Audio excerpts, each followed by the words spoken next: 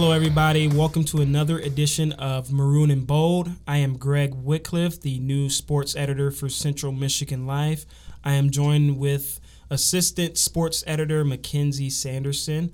We are the new staff here for Central Michigan Life for the next semester.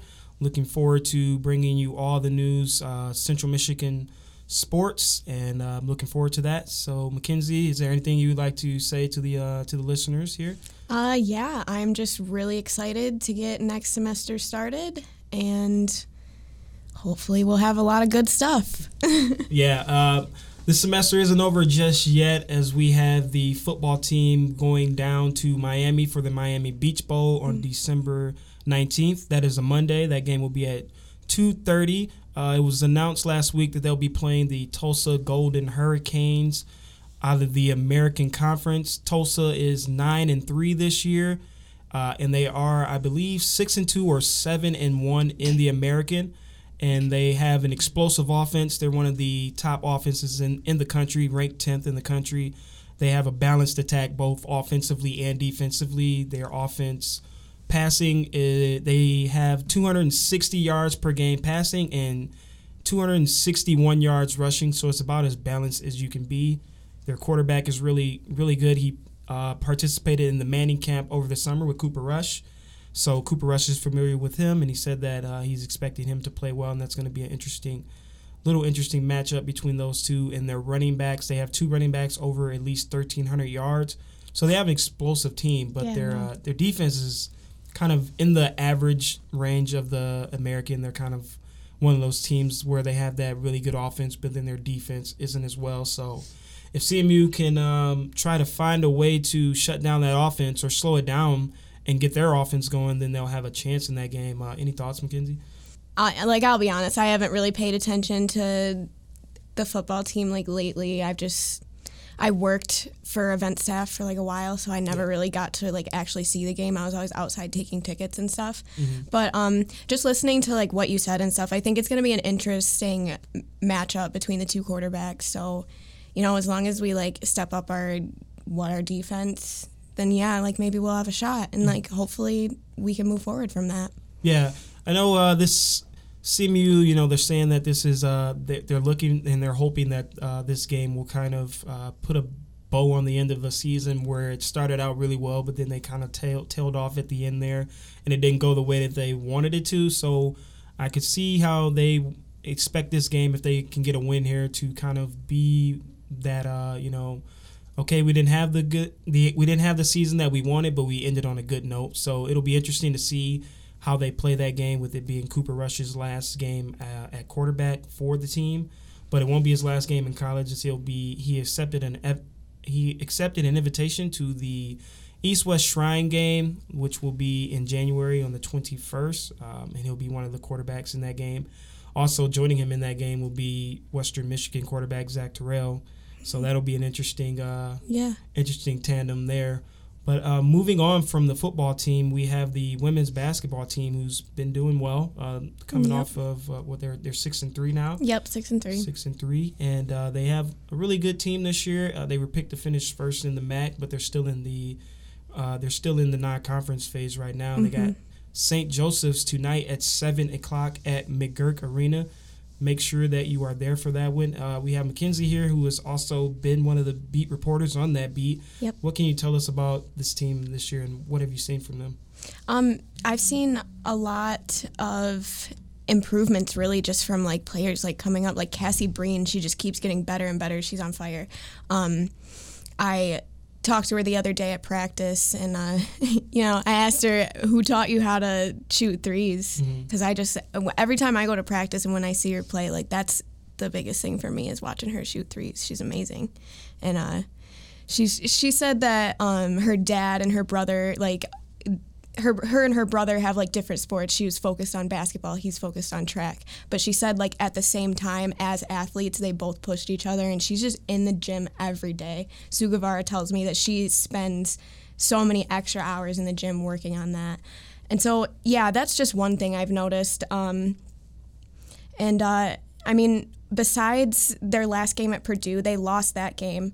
But one thing I seen with that game even is they were behind from the start, and by the third quarter, they were down by 16 points with like 3 minutes left in the third quarter, and they just came right back. In the fourth quarter, they were at a point where they were just down by 1 point. Yeah. But they just couldn't hold on to it. And the reason for that, I think, is they just need to be consistent right from the beginning. And Sue Guevara says all the time, like, their defense really needs to be consistent. They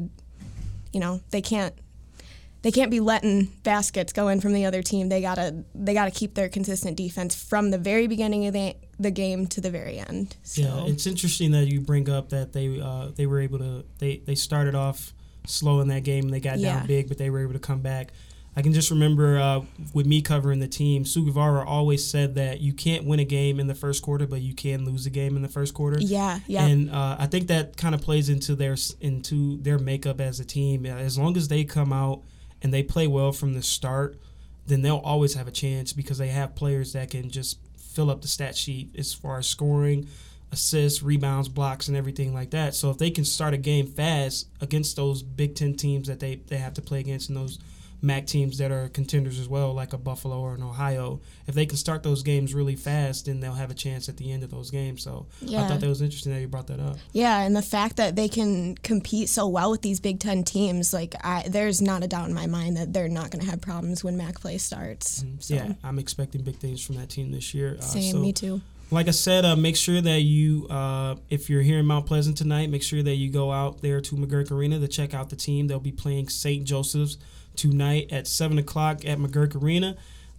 St. Joseph's is 2-5 right now, but they're 2-2 on the road. Unfortunately, they're 0-3 at home, so that's been a tough thing for them. But they have won games on the road, so CMU will obviously have to be looking out for that. But moving on to the men's basketball team, this week, Marcus Keene and Braylon Rayson just went completely nuts.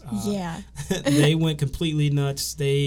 Marcus Keene scored 40 points and Braylon Rayson scored 30 points, both career highs for both players as the team knocked off Wisconsin Green Bay for the second time in the season. That game was on Tuesday, and I just thought it was really amazing just seeing how those two guys are able to work so well together and put up so many points in such a flawless fashion. There was a play where Marcus King just came down court and he just did like a lackadaisical spin. It was kind of like it was almost like he was in practice, and he just did like this little spin like by half court, and then he just pulled up for a three and just splashed it, and it was just like he knew that he was better than everyone on the court, and he knew that there was no one on the court that could cover him or that could defend him. And I just think that plays into how he's able to dominate a game like that. He's the leading scorer in the country. He moved his average up 1 point, so he's 31.4 points per game this year, and I think it's just amazing how he's able to do that. So it's really interesting that both the men's and women's teams are doing really well so far this year. The men's team will take on Illinois tomorrow, so it's going to be an interesting game. Big Ten opponent. Last time they played a Big Ten opponent was in 2014. They played Northwestern. Wow. Yeah, they beat Northwestern 82-67 at Northwestern. So it'll be interesting to see the team going into this game against Illinois. Obviously, it's going to be a tougher opponent. Some good players on the Fighting Illini, so I'm looking forward to seeing that. But that game is tomorrow at 3 o'clock. You can see that game on, I believe it is the Big Ten Network online. I'm not sure what the website is, but be looking for the actual information on CM Life Sports tomorrow morning. And we are going to say goodbye for this semester. I want to thank everyone for listening. And it's been a fun semester. And make sure that you're following us on Twitter, Facebook, Instagram, Snapchat, whatever there is, we're on it. So make sure that you're checking us out. Thank you again. And for new sports editor Greg Wycliffe and new assistant sports editor Mackenzie Sanderson, we hope you have a Merry Christmas and a Happy New Year, and we'll see you back here next semester. Happy holidays. Yep. Fire up chips.